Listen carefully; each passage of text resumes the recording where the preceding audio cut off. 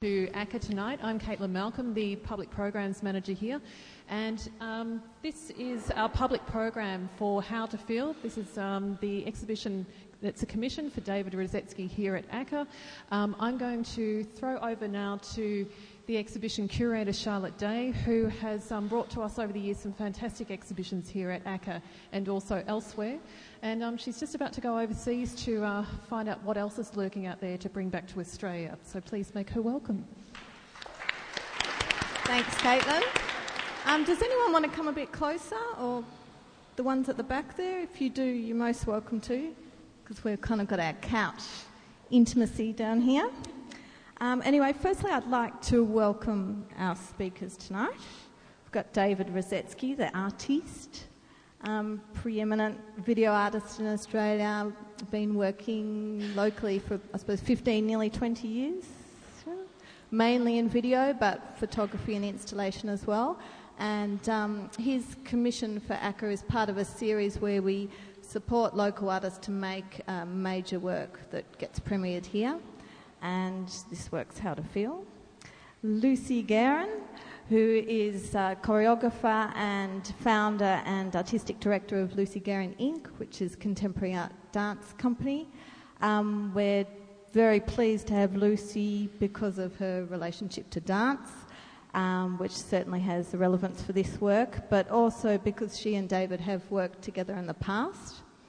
And one of her dancers, Stephanie Lake, who's also a choreographer, has worked with David on this piece. And then Jake Wilson, welcome.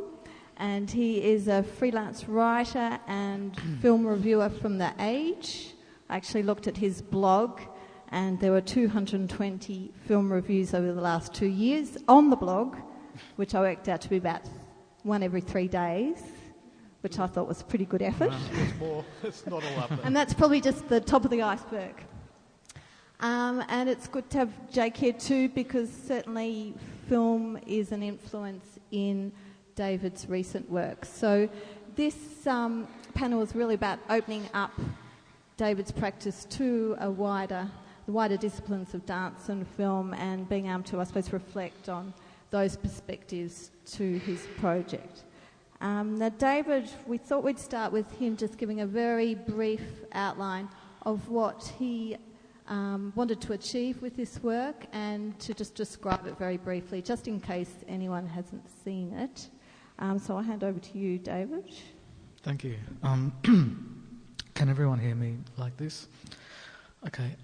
It's a video work, and it goes for just under 2 hours, and in it, it involves 6 actors, and you see these actors arrive at a sort of inner city warehouse space, and within this space they share stories and also participate in sort of exercise routines.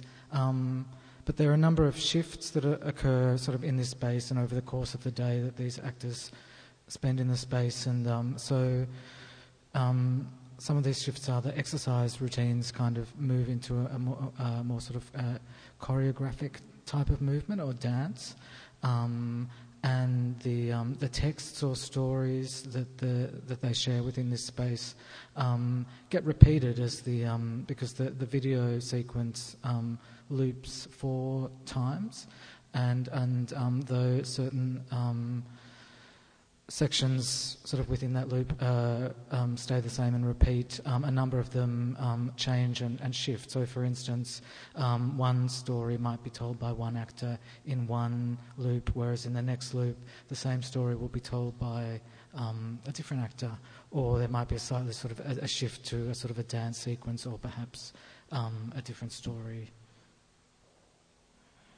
would be told. Yep. Yeah. So that give a brief outline. So it's a work that you can, I suppose, the most basic viewing of it is about a 20-minute sequence. Yeah. But then the more you stay with it, the more, I suppose, the perspective of one person is then shared with another. Different scenes come into it that weren't first there. Yeah. So it's the narrative that kind of changes and shifts Yeah, that's right. And yeah. from maybe, a female voice to a younger male speaking the same kind of experience. So it's about something that's individually felt and experienced, but then also shared. Yes. In a That's sense. right. So I do encourage you, especially if you've had some time with it, but to come back, because there's also, when you're sitting there, it's really the rhythm of the piece is something kind of that takes over you, I think, and that probably will come out in our discussion, but it's, it kind of really washes over you, and the longer you stay with it, the more you kind of get from that experience, I think. Now, Lucy, you are interested in the way that David has collaborated with different choreographers and musicians and cinematographers over time. You've got a specific question. Yes. Well, I met David, I think it was 2003. Yeah, that's when I was making a work for the Melbourne Festival, and I collaborated with 4 visual artists, and David was one of them. And since then, he's invited me to work with him to contribute choreography to 2 of his works. One was a portrait of Kate Blanchett, and the other was called Think of Yourself as Plural, which was another video work for a gallery. And so I've had a little bit of time to get to know, I suppose, the way he enters a work or approaches a work. And one of the things that struck me each time is there at the outset there's a very broad conversation, and there's a lot of space for a collaborator or a choreographer like myself to have input into the work, and we talk a lot about where it might go, and there's a lot of discussion, a lot of trying things out in the studio, and David watches. He watches a lot initially, and but then as the process develops, I notice that he starts to really hone in on certain things and pick out or consolidate a lot of details, and he has a very particular eye. And I'm quite curious, actually, David, about the sort of I suppose the opposing issues here of a sort of very broad accepting and letting in of a lot of other information, but then especially as it gets towards the filming, it might be just the crease in somebody's neck or something someone's wearing or a particular way that someone's facing. I really can feel his visual sort of eye just really click in, and I was wondering whether you had any thoughts on that, on that process. Yeah. Well, I think in the initial stages that you're sort of talking about, with that kind of openness, and when I sort of am initially sort of looking at the work sort of develop, I sort of want to be as open as possible, because I might have a sort of a starting point or a framework or an idea, but then I'm sort of interested to see how yourself or any collaborator, what they could bring to that, and how they can sort of extend my ideas. And so I'm sort of not limited by my sort of initial sort of starting point, but it really is sort of opening up the idea to any sort of new possibilities that that can help kind of just in the general sort of development of the work. But then when it does come to the filming, or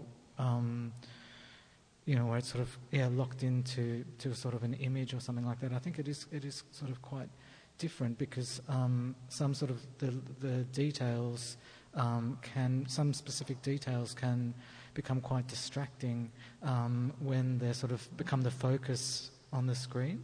So whether it's like someone's sort of neck or what they're wearing, and that can sort of inhibit just a sort of a general, an engagement maybe with the sort of broader ideas or sort of other elements of the scene that are important. And also, I think I am actually quite aware that I do have quite a strong sort of visual instinct. Yes. And I am quite aware of that I do kind of tend to hone in on certain things and want them to be a particular way. It is a very strong instinct that I have, and I'm not sure where it comes from, but so it's interesting to hear you sort of make reference to that. And sometimes I think it's a good thing to have that, but also in a way I like working with other people and sort of to maybe sort of attempt to break down some of those instincts or challenge them. So in one regard, like it can just be something like an angle of a camera or a sort of a compositional sort of formal thing of just making the image look a certain way. But yeah, because it always quite amazes me because in the process or in the studio, it feels, I don't know, it feels like it could go anywhere or it could be anything, but by the end, it's so specifically your work, and your work, I mean, I'm sure if I saw it anywhere in the world, any time, I would know that it was yours. And it's just really fascinating how from this, it doesn't feel at all heavy-handed or dominating, but somehow the process ends up with this highly, highly specialised kind of or particular outcome. So that's, it sort of sneaks up on you somehow. Yeah, I think it sneaks up on me too, actually. It's sort of like, wow. Jake, you were interested in how David casts. Yes, still talking about the collaborative process, I guess. I'm interested in how you assembled this particular group of people, and did you do an audition process? Did you get them to read scripts or just move around? And what were you looking for? Yeah. I think with this work, I did want to work with a group of actors. I think that was sort of an important starting point, whereas in the past I've worked with sort of non-professionals and sort of dancers and so on. So with this project, I knew that I wanted to work with exclusively a group of actors, and I knew that the project was going to involve choreography and movement, so it was important that those actors were sort of able to sort of work with the choreographer and in some way be sort of adept with at sort of dance or movement. So I didn't actually audition them. I've never done that, so I wouldn't know how to do it. So I guess a number of them I had worked with before, and also just through sort of asking them if they knew anyone who might be interested in being in the project. And also spending a lot of time sort of researching their kind of like bios on their like casting websites and stuff in terms of other projects that they'd done in the past and the skills that they had. Like, for instance, a number of them had worked in physical theatre or musical theatre or had training in dance, so that was quite important that, I sort of researched that. And I guess also another thing which was important in assembling this cast was I wanted them to have sort of distinct physical characteristics from one another. So there was that sense of difference between the cast members. Given that one thing that the piece seems to be about is, I guess, the shifting of identity. Yeah. How far do you see the piece as sort of actually a set of portraits of these actors, not as actors but as individuals? No, I don't see it like that.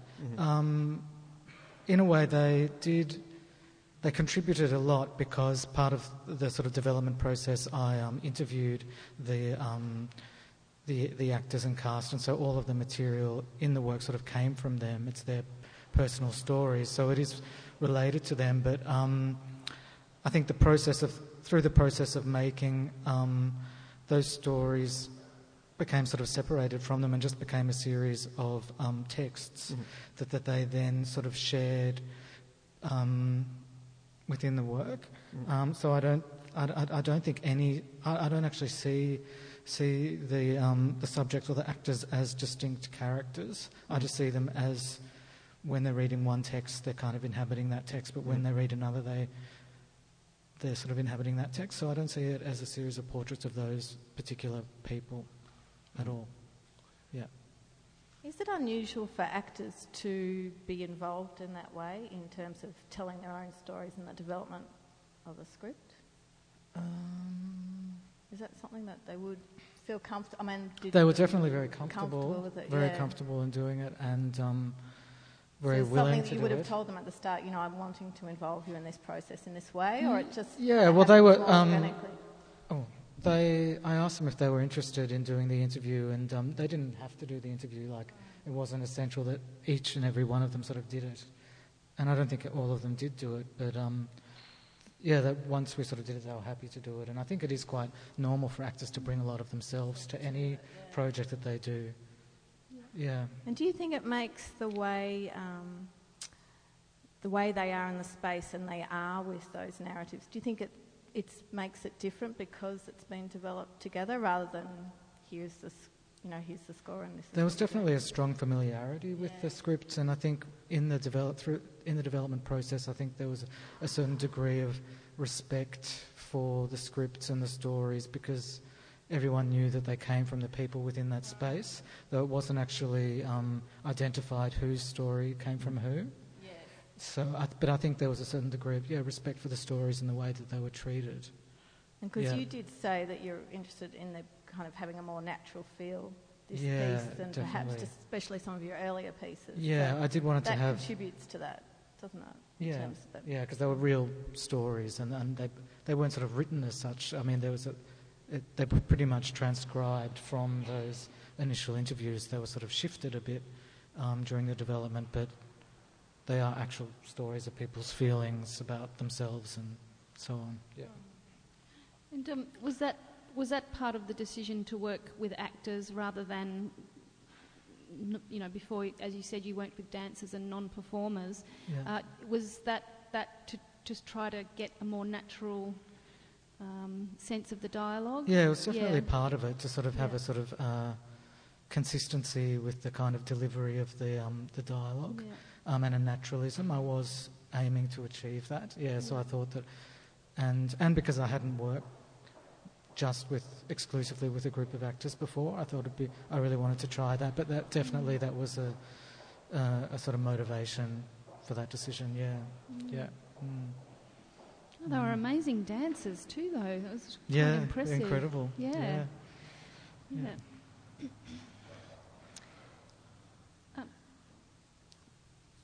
I had another question. Yeah. And it's really, I suppose it's partly a comment, is that one of the things that I always really enjoy about your work is there's this kind of, the situations and the conversations and the people, they're quite familiar. We all know those situations. We've met those people and we've walked those streets or whatever. But there's also this sort of ambiguity about it where we're not exactly sure what's going on. There's this slightly shifting ground where, even though we're in this warehouse and people are they're having conversations, but then they're dancing, and it's activities that are definitely within the realm of possibility, but we can't quite grasp them. And so I'm just wondering if that fluctuating sort of open-ended way of viewing it is something deliberate, or whether there's I'm sure it is, but is there some particular way that you would like your viewers to experience the work? Yeah, no, I think I agree that I would sort of hope that they sort of view it in that way, in a very sort of open-ended, kind of shifting sort of way that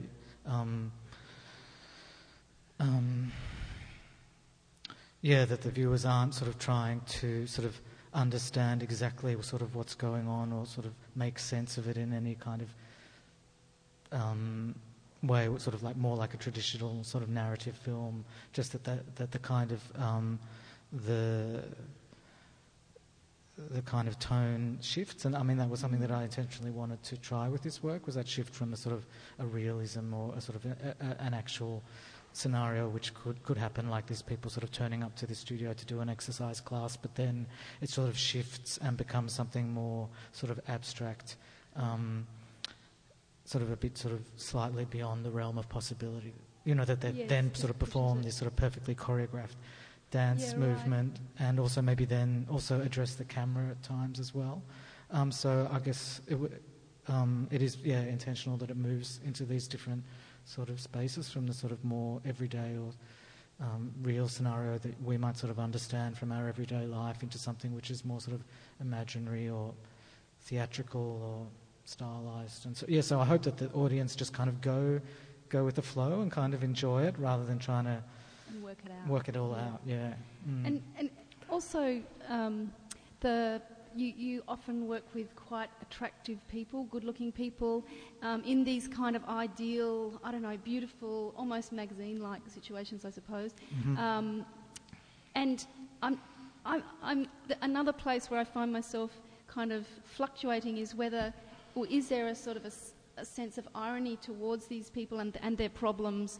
They're sort of talking with great gravity about, these issues that are concerning them that, in comparison to some bigger world issues might seem quite, insignificant. And yes. whether there's some irony in that, or whether it is really just focusing on this very intimate world, I guess.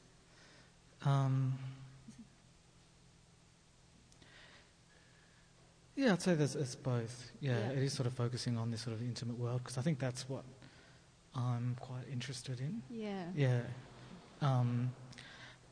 And I think to a certain degree there is a sense of irony, or it's certainly conscious that I'm kind of setting up the sort of counterpoint of the kind of more honest or sort of heartfelt stories with the sort of imagery which is more sort of emphasis on the surface of things. And I think my practice has always kind of presented that counterpoint in sort of to sort of more obvious and lesser sort of degrees.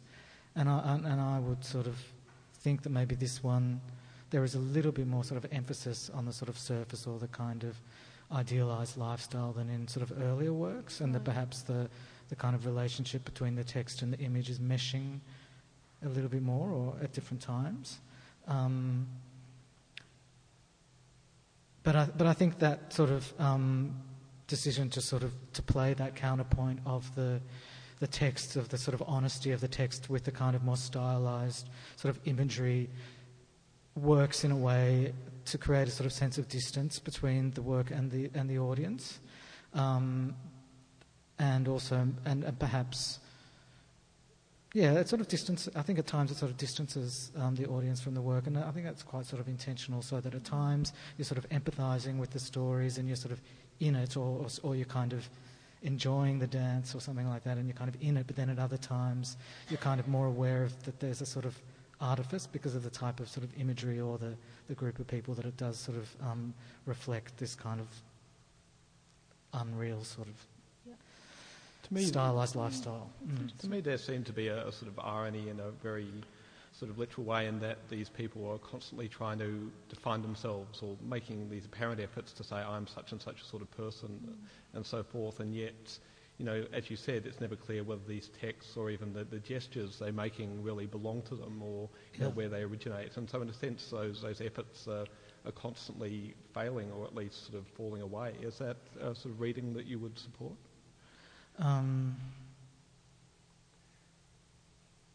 That their efforts are sort of futile. Their efforts are sort of doomed to a kind of failure because they're constantly making these statements about who they are, and yet, as I say, the gestures or the statements don't entirely belong to them. They seem to kind of float free of any particular person.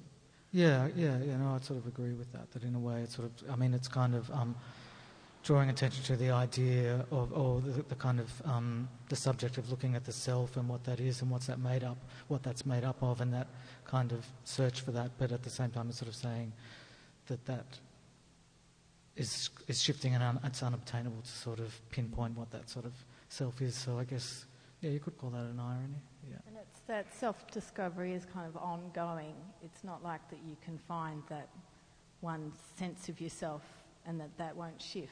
I think that's been in quite a few of your works, even where you've had people of quite different ages having quite similar experiences or responses to things. So that ego or that kind of that inner self is something that's open to the same vulnerabilities throughout life, perhaps, or something. Can I ask, when you sort of shift a monologue or an exchange from one person to another, was that all your choices, or was there a certain amount of actual randomness involved, sort of arbitrary things? No. Yeah, both. Because part of the sort of development process was we had the series of texts, and we did try them out with sort of all of the cast, trying out the sort of monologues and sort of dialogues in different ways.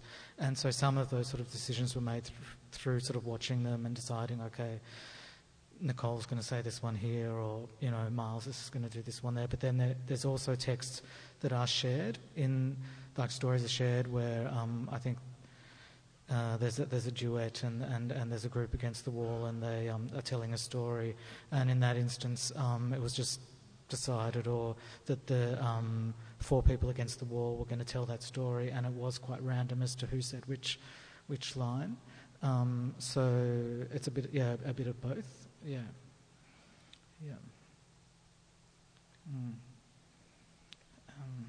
The role of dance in itself within your pieces. So maybe it's like, is this the third piece that's actually had dance sequences, or more? Oh, there's been a few. 4. I don't know. Maybe 4. I mean, did that? Your initial collaboration with Lucy was on a project of hers, Plasticine Park. But was that the start for you of wanting to incorporate dance, or had you? No, the first time was actually, I was in that same year though, in 2003. I was in that new O3 show here at ACCA, and that was the first time that I incorporated choreography or dance into a work. And I guess I wanted to bring a sort of shift into my work, because I was sort of aware that I had a tendency to have a very similar sort of texture or tone in my work, and I knew that I wanted to sort of break that in some way. And I think also a lot of my work was about people's sort of inability to connect with one another.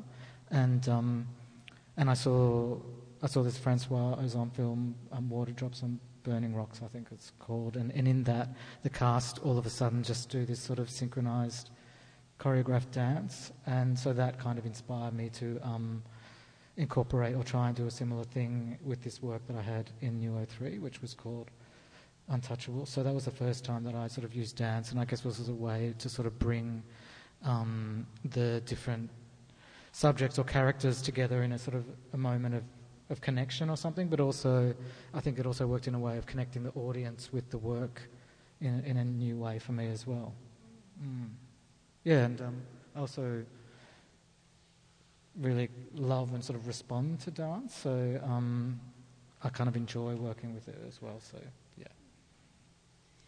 It also there's a connection to, I think, what was the film that we worked with on Think of Yourself as Plural? Oh yeah, the Antonioni film, La Nota. La Nota, that's right.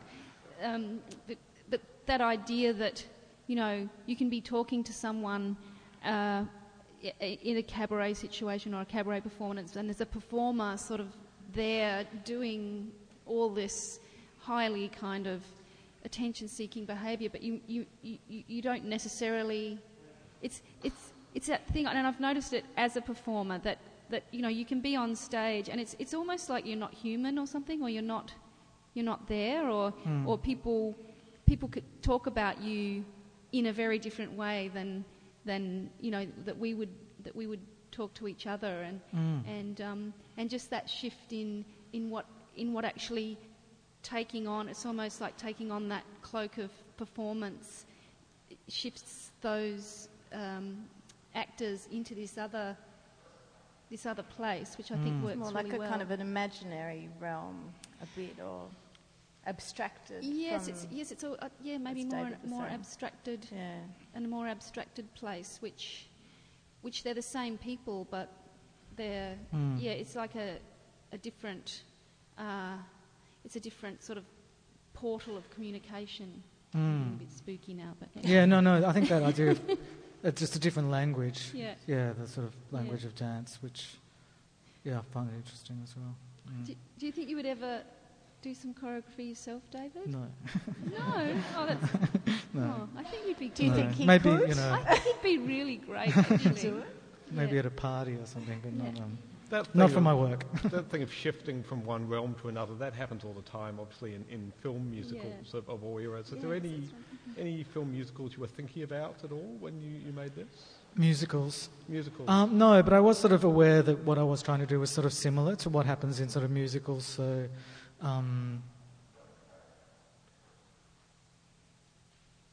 yeah. But I wasn't thinking of any sort of in particular. I did get some out Yeah. and watch like, you know, A Chorus Line and Cabaret and even, no, I did. I just, and it was kind of more like, oh no, I don't want to do that. I don't want to do that. Yeah. One thing I thought about, don't take this the wrong way, was The Breakfast Club. Where Yes, they, no, I bring it on. All bearing their souls, and then they go into this dance routine near the end for no apparent reason. Do they do that in Breakfast Yeah, they Club? do. I'll have to get it In out the again. library? Is Yeah, it when they're, in the library, yeah. I actually watched it recently. It was on TV with my daughter. It always is a very strange moment, I think, that when people are behaving normally and then they start dancing and singing. And, yeah, I've never quite understood it. Requires a suspension of belief for certain kind of But for David, I think it does. I mean, where some of his earlier works didn't have that part to them, you might more think of it as a form of documentary, maybe like a stylised documentary, whereas the dance seems to really take it into a different realm in a sense, where you still relate to real events, to real stories, to real people, but it's like you can think outside of yourself or something with it. So I think that the distance and proximity to the subjects is one of the key things that you keep coming back to and that you're really wanting to work with. How we experience being ourselves, you know, how sometimes we look at ourselves from outside of ourselves and then we're totally just acting in the moment. You know, it's that kind of way of being that you're quite interested in. And you were interested in the musical. Yeah, I was the interested score. in whether the music came first or whether it came afterwards, basically, in terms of shooting. Yeah, a little bit of both, because some of the music that we used to develop the choreography, I sort of brought into the. We used in the sort of the final score.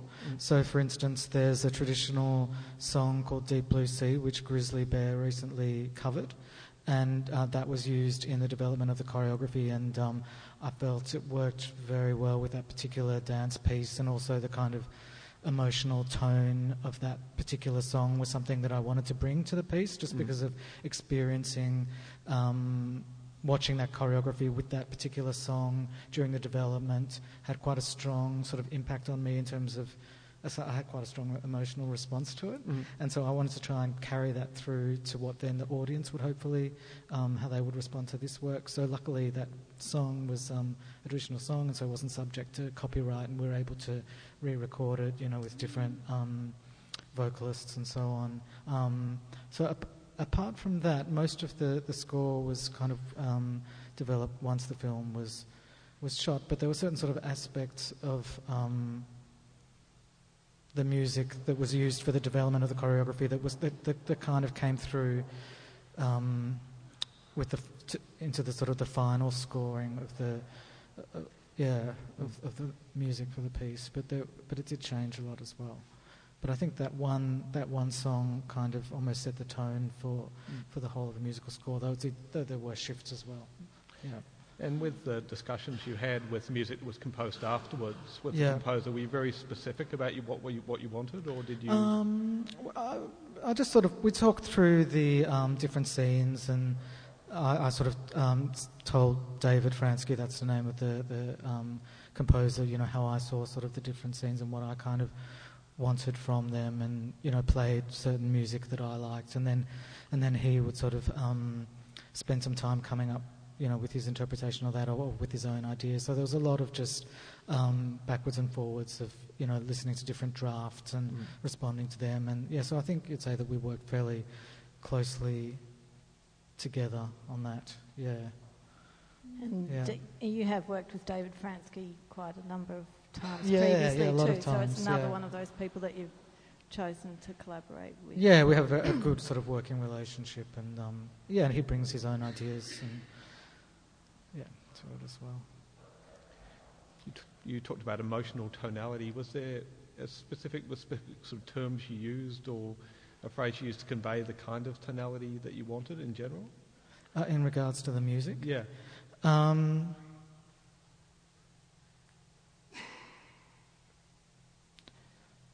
I don't know if this is an emotional term, but there was a kind of sort of earthiness or a kind of acoustic quality to that song, which I did want the kind of general sort of score to have in it, in that the composer David Fransky is probably best known for using sort of electronic, for electronic music, and I didn't want this piece to have a sort of electronic feel to it. I wanted to have a more sort of acoustic or ambient, or sort of, not ambient, sorry, acoustic, or a kind of a more sort of real sense to it in terms of, hearing the guitar being sort of strummed or, rather than synthesized, in terms of, reinforcing that kind of naturalism that we talked about, that I was sort of looking for with this work, that it wasn't, rather than something too synthetic, because there is sort of references to the sort of lifestyle domain or advertising, which is quite synthetic, and I think it's kind of a delicate sort of balance in terms of getting people to engage with the stories and these in a real way, and I think maybe that's why I wanted the tonality of the music to have that kind of, be a bit more grounded or something. Do you think this is the closest you'll get to a film-length video, or is it just an extension of what? I think I have a tendency of wanting to sort of make things, for the long format. Yeah, to my detriment, because it's sort of expensive. I enjoy the sort of long format. A film on a visual art budget, isn't it? Yeah, that's right.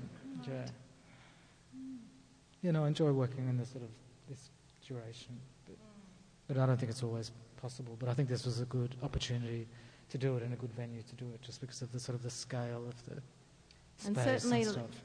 Yeah, the way it's projected, like in terms of the installation, is much larger, really, than you've done previously. Before, maybe apart from that, is that Cate Blanchett piece? I don't think it was that quite big. Large, no. Yeah, this is probably one of the larger scale sort of projections. I just had one other question, and that is getting back to the process of making the work. Just about how you sort of find the essence of the piece. Is it, because you have collaborators, you have choreographers and actors contributing text, and whether, is there something at the outset that you're searching for, or are you in the room kind of looking for something? Because I know as a choreographer, there's a sort of a difference between actually really going in and wanting, trying to make a particular thing happen, and then sitting back and kind of looking at what's unfolding and getting that to suggest some of the content to you. Yeah, that's definitely the way that number two, yeah. I think I have a kind of a loose framework or a few ideas, or that I'll sort of start a project with or sort of start the discussion with. But then I think that's the kind of the sort of magic of collaborating with people, is that it kind of goes beyond those sort of initial ideas, and you kind of watch the development and just respond to it, and kind of follow your sort of responses, and also other people's kind of responses to what's going on. So I think there's sort of a general sort of framework that, these people are sort of coming to do exercise that shifts to choreography, and they're going to discuss these things, but sort of, and we're working with these texts, but then how that's kind of treated and what comes out of that, I think it's really, that is kind of open and develops over the course of the development, and then it's a matter of sort of picking the things and putting them together that kind of are working, I think. Yeah. Is that how you would work, Lucy, or does it a bit of both. Like, yes, I mean, I work more like that now that I'm more experienced. When I was a younger choreographer, I used to work out all the movement before I stepped into the studio, and was confronted with, half a dozen dancers because I was basically scared. But now I'm much more trusting of that something. I come in with an idea generally, a sort of a broad idea, and then certain things will emerge throughout the process, and then you can sort of hang on to those and sort of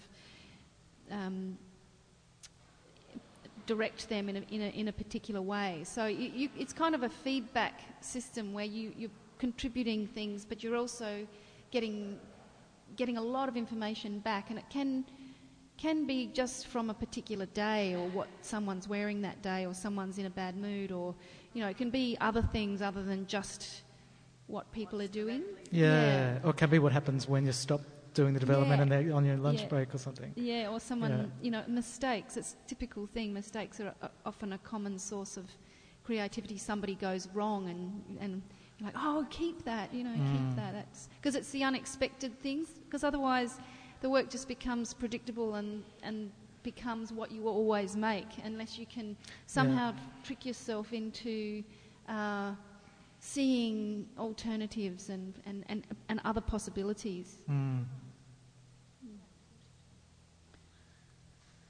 I wondered if you could say something about the scenes at the start and the finish of each sort of iteration of the work, which show the figures travelling to and from the warehouse, and they seem to be. I recognised a number of them as locations in Fitzroy, I think. Yeah. And whether there's something specific to that particular place, or just in Melbourne to you, there's about this piece, something that work couldn't be happening elsewhere. I think it could be made elsewhere. And it definitely wasn't something that I was thinking about in making it. It was, and it was quite difficult for us to find this warehouse, and because I was sort of after something quite sort of specific, and that is in Fitzroy. So I think we were also looking at warehouses in like Footscray and other places, and I think if it did happen that we were filming in Footscray, the to and from probably would have been in Footscray, just because it was easier. So I don't think. It's a good question.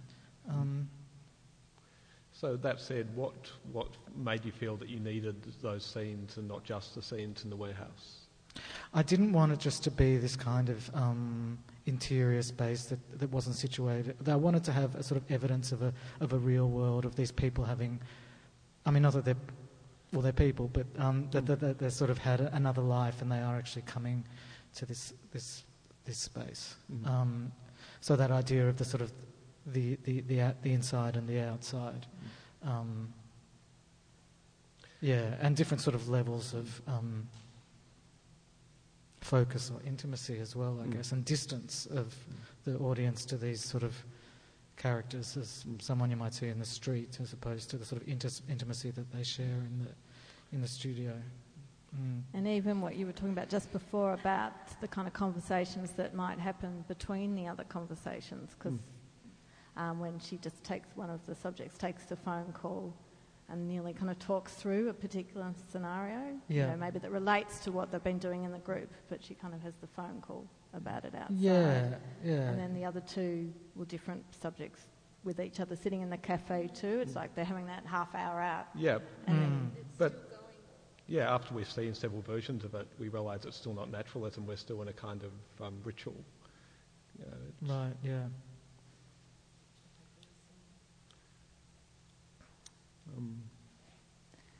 The title, do you find the title controversial, David? Do I find it controversial? No. Do you? So is it... No. Is it a question? I mean, how to feel as being a kind of statement, a question, issue? I mean, it has a certain level of ambiguity about it that I think is intentional. Yeah, I guess that's what I wanted, that it was kind of fairly open. It's not like an instruction manual, this is how to feel. It's like almost like a fragment of a sentence is sort of how it could be, I don't know how to feel, tell me how to feel. This is how to, I kind of sort of open, and it was kind of just identifying the kind of territory of that the work's kind of looking at, rather than pinning it down. Yeah. That's what I wanted, anyway. Yeah. Mm. Yeah. Because there's a certain in many of the conversations there's this sort of sense by the individuals of sort of being distanced from their own feelings and not kind of feeling genuine somehow, like the what the guys are talking about in the cafe, and also the one where she's pretending to faint. Oh yeah, and yeah, to yeah. get some to get that attention. Yeah. One shot that really struck me, which I think is repeated each time, was after they take their scarves and coats off, that shot of the table just empty. That seemed very important, but I wasn't entirely sure why, but it seemed very sort of important for the rhythm that we had that empty moment. Can you say anything about that? I think I just liked that image because it just suggested what was sort of going on in the piece, that it showed this sort of communal activity of a group, because you see their bags and scarves and so forth on the table, and there's different kind of chairs that they're not uniform. It's kind of like a little motif for the work, I guess, in a way, that it's sort of indicative of a sort of communal kind of discussion or activity, but that is also open as well. And yeah. I wondered if you were thinking about the sort of seasonal thing, that it seemed to be a season when they were quite sort of rugged up, and their warehouse could be a kind of cocoon space, that they were sort of protected from the elements inside. Yeah, I guess it is like that, because they're kind of they're quite sort of vulnerable in that warehouse in terms of how they're opening up to one another, sort of physically within the dance, and in terms of what they're saying. So I guess it is definitely seen as a sort of safe space, and when they come to it, they are kind of protected with their kind of, parkas and stuff. But once again, it was just that, to be honest, it was more that the time of year that we filmed it, and it just the sort of practicality of that. Does feel a space where they can trust each other within, though, doesn't it? I mean, so do you think it's a kind of optimistic kind of piece in its kind of portrayal of human nature, or how people are with each other, or? I mean, do you see the definitely. Work as, Yeah, definitely. Because I think work as optimistic, or this more than previously, or? Optimistic. Well, I guess it's sort of optimistic because, I mean, there is a sort of degree of, hopefully a sort of honesty in the text, because they are real texts of people's real feelings that is sort of being explored, and in the, so I think it's sort of optimistic in that regard, that that's being treated, respectfully and stuff.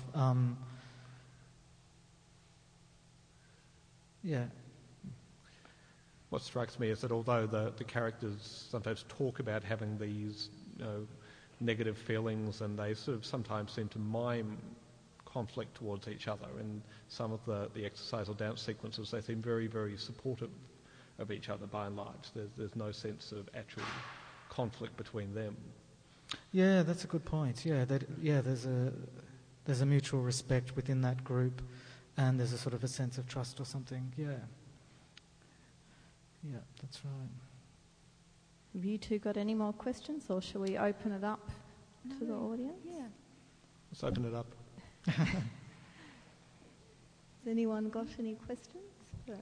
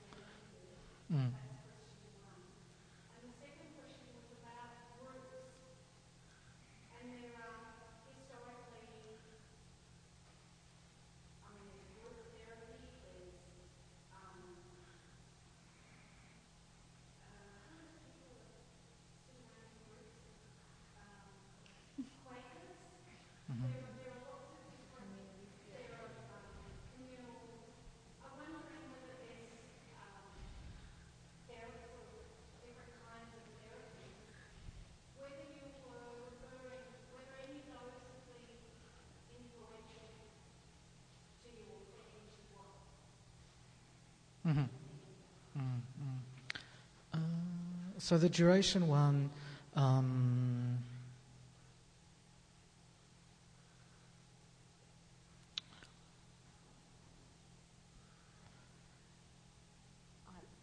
yeah, no, I'm just thinking, yes, yeah, what's your opinion? I mean, I think the 9-second thing is really like in a big museum with people coming through looking at work. Yeah. I mean, from my experience of working at ACCA, as a place like ACCA, I mean, maybe an audience that has a certain level of interest already, that I don't think that 9-second rule completely applies. But, I mean, I still think people have short attention spans or are easily distracted generally, so it is an issue. But I think the way you make the work does specifically address that in a way, that you're kind of wanting to move people out of that headspace of... Yeah, I think it is quite an immersive work, and it does ask you to spend time with it. I kind of, when I was making it, the sort of the section which is kind of like the sequence of events it repeats is sort of roughly about 20 minutes, and I imagined that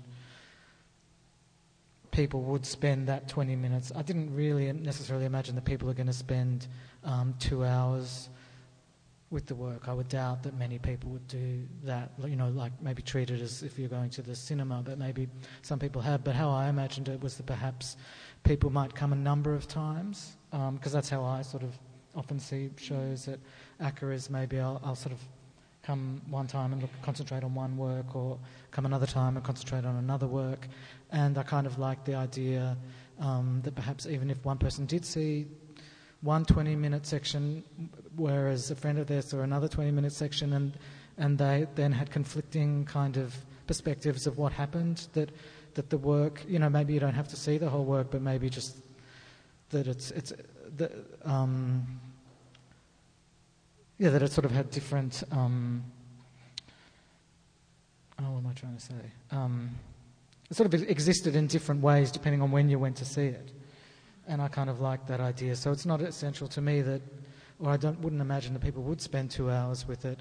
But I think because it sort of is sort of like the duration of a sort of film, that people do go to the cinema and spend nearly 2 hours, and we set it up in such a way with the bean bags and the sound that it is comfortable, so that that perhaps maybe once the show's on for 2 months, so maybe you'd come once and then go, okay, this is a long work, maybe I'll set aside a Saturday and sort of come and see it, and spend longer with it. But it wasn't sort of essential that everyone did spend 2 hours with it, and maybe each time you came you sort of would get a different perspective on the work.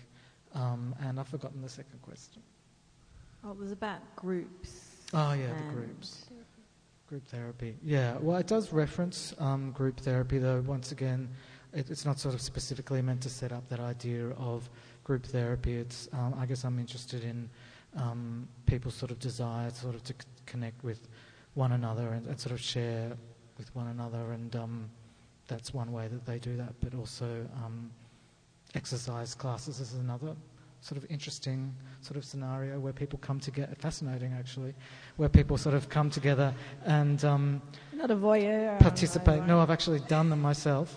And what I find sort of fascinating is how they come to them and they kind of ignore one another, and they do this sort of weird, embarrassing activity and sweat and kind of, and then you just kind of go and, you've sort of done like something, sort of, you've shared something quite intimate, and but you kind of ignore each other. That kind of tension between that intimacy and the distance was something that I think I was actually interested in with this work. Yeah. I think it's interesting seeing that as a more durational, just getting back to the durational thing, which is something I'm quite interested in, is that, if you go and see a performance or a film, there's quite a lot of pressure on you to stay to the end. I mean, you can walk out, but if you walk out, you're really making a big statement. But to sit with something like that, something happens to your attention over time. Like, for the first, I don't know, however long, you're sort of watching everything with full attention, and then things start to repeat, and you start to enter a kind of different I think a more internal kind of way of looking, where you're also perhaps thinking about other things like your own issues as well. You might drift off and then come back, and that over time it takes that time to kind of put you into this different relationship with the work, and that was one of the, I thought, real strengths of having it happen over time. Yeah, it was interesting actually when making the work, just in your comment about people sort of projecting themselves onto it or sort of thinking about their own stories. Has that actually happened a lot with the making of the work, like even sort of the editing process, or when people were kind of watching it, that sort of just tend to start saying, oh yes, well I've got a fantasy about revenge fantasy or something like that, and so that was quite interesting as well. And and I guess you never know too if something's going to work and if people are going to be engaged with it and spend time with it. But I guess that was something else that I was trying to do with the shifts of the sort of tempo and stuff, that it was hopefully engages people to stay with it. Right. Have we got any other questions or comments?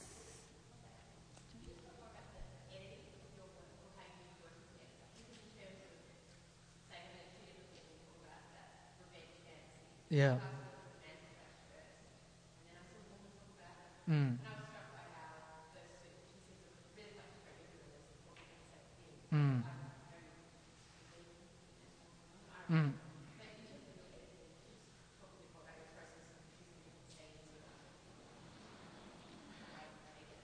Yeah.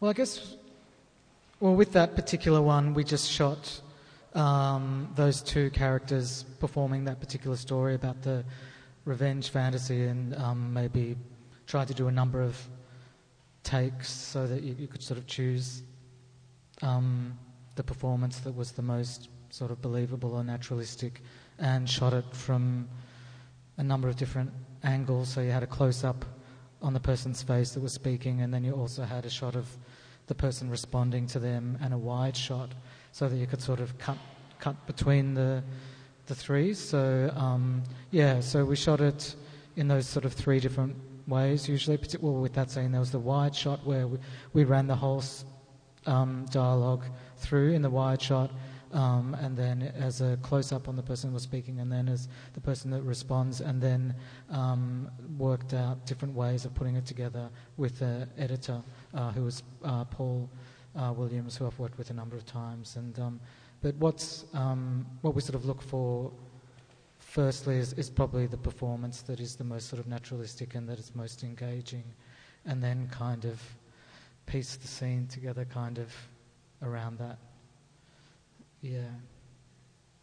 If that makes sense. And it's meant to be quite, perhaps a bit of a surprise sometimes when the story is repeated by the person that you least expect to tell that story. Yeah, and that's that's part of it, that your ideas of gender stereotypes, of how you look at each person who's the subject in your piece, that those get kind of played with and twisted a bit. Yeah, that's a strong intention with the work, that in some instances a story just sounds wrong coming from that particular person who's saying it. So it's kind of like, this is wrong, they shouldn't say that, that doesn't fit their gender or their type or something. So that's sort of intentional as well, but it's hard to balance that the whole thing doesn't become kind of like a farce or a comedy. So it's sort of a balance, sort of balancing that. Yeah. So at times you're believing it, and then at other times it's like, that's not their story. You can, yeah.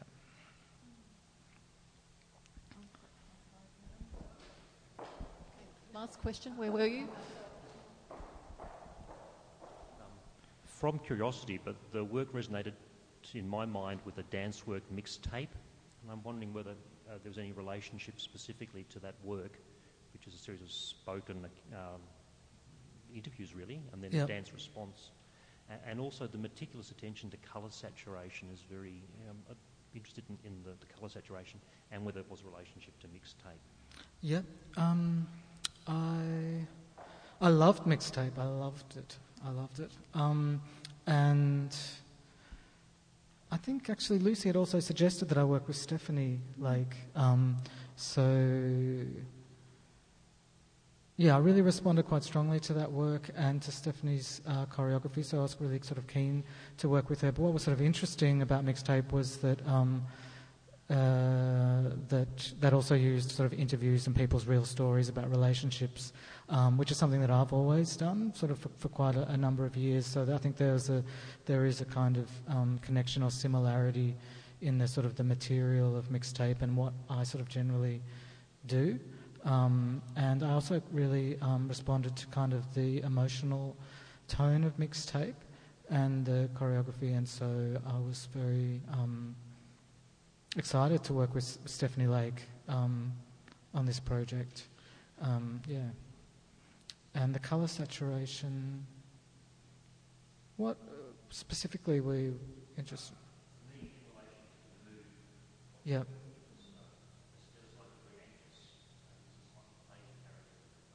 Faded. Yeah, I think it's intentionally quite soft. And I wanted quite a sort of softness to the colour and to the piece sort of overall. And I think because of the kind of the nature of the material is quite sort of intimate. And also the palette is quite sort of considered and quite sort of cohesive and sort of complementary, and maybe that's sort of reflective of the kind of environment that they're in. And yeah, and it's also sort of part of I think it's sort of an aesthetic that I sort of predisposed to sort of towards. I often sort of have these kind of pastel colours, and it sort of it just often works out that way. Yeah, that's right. It's the Breakfast Club.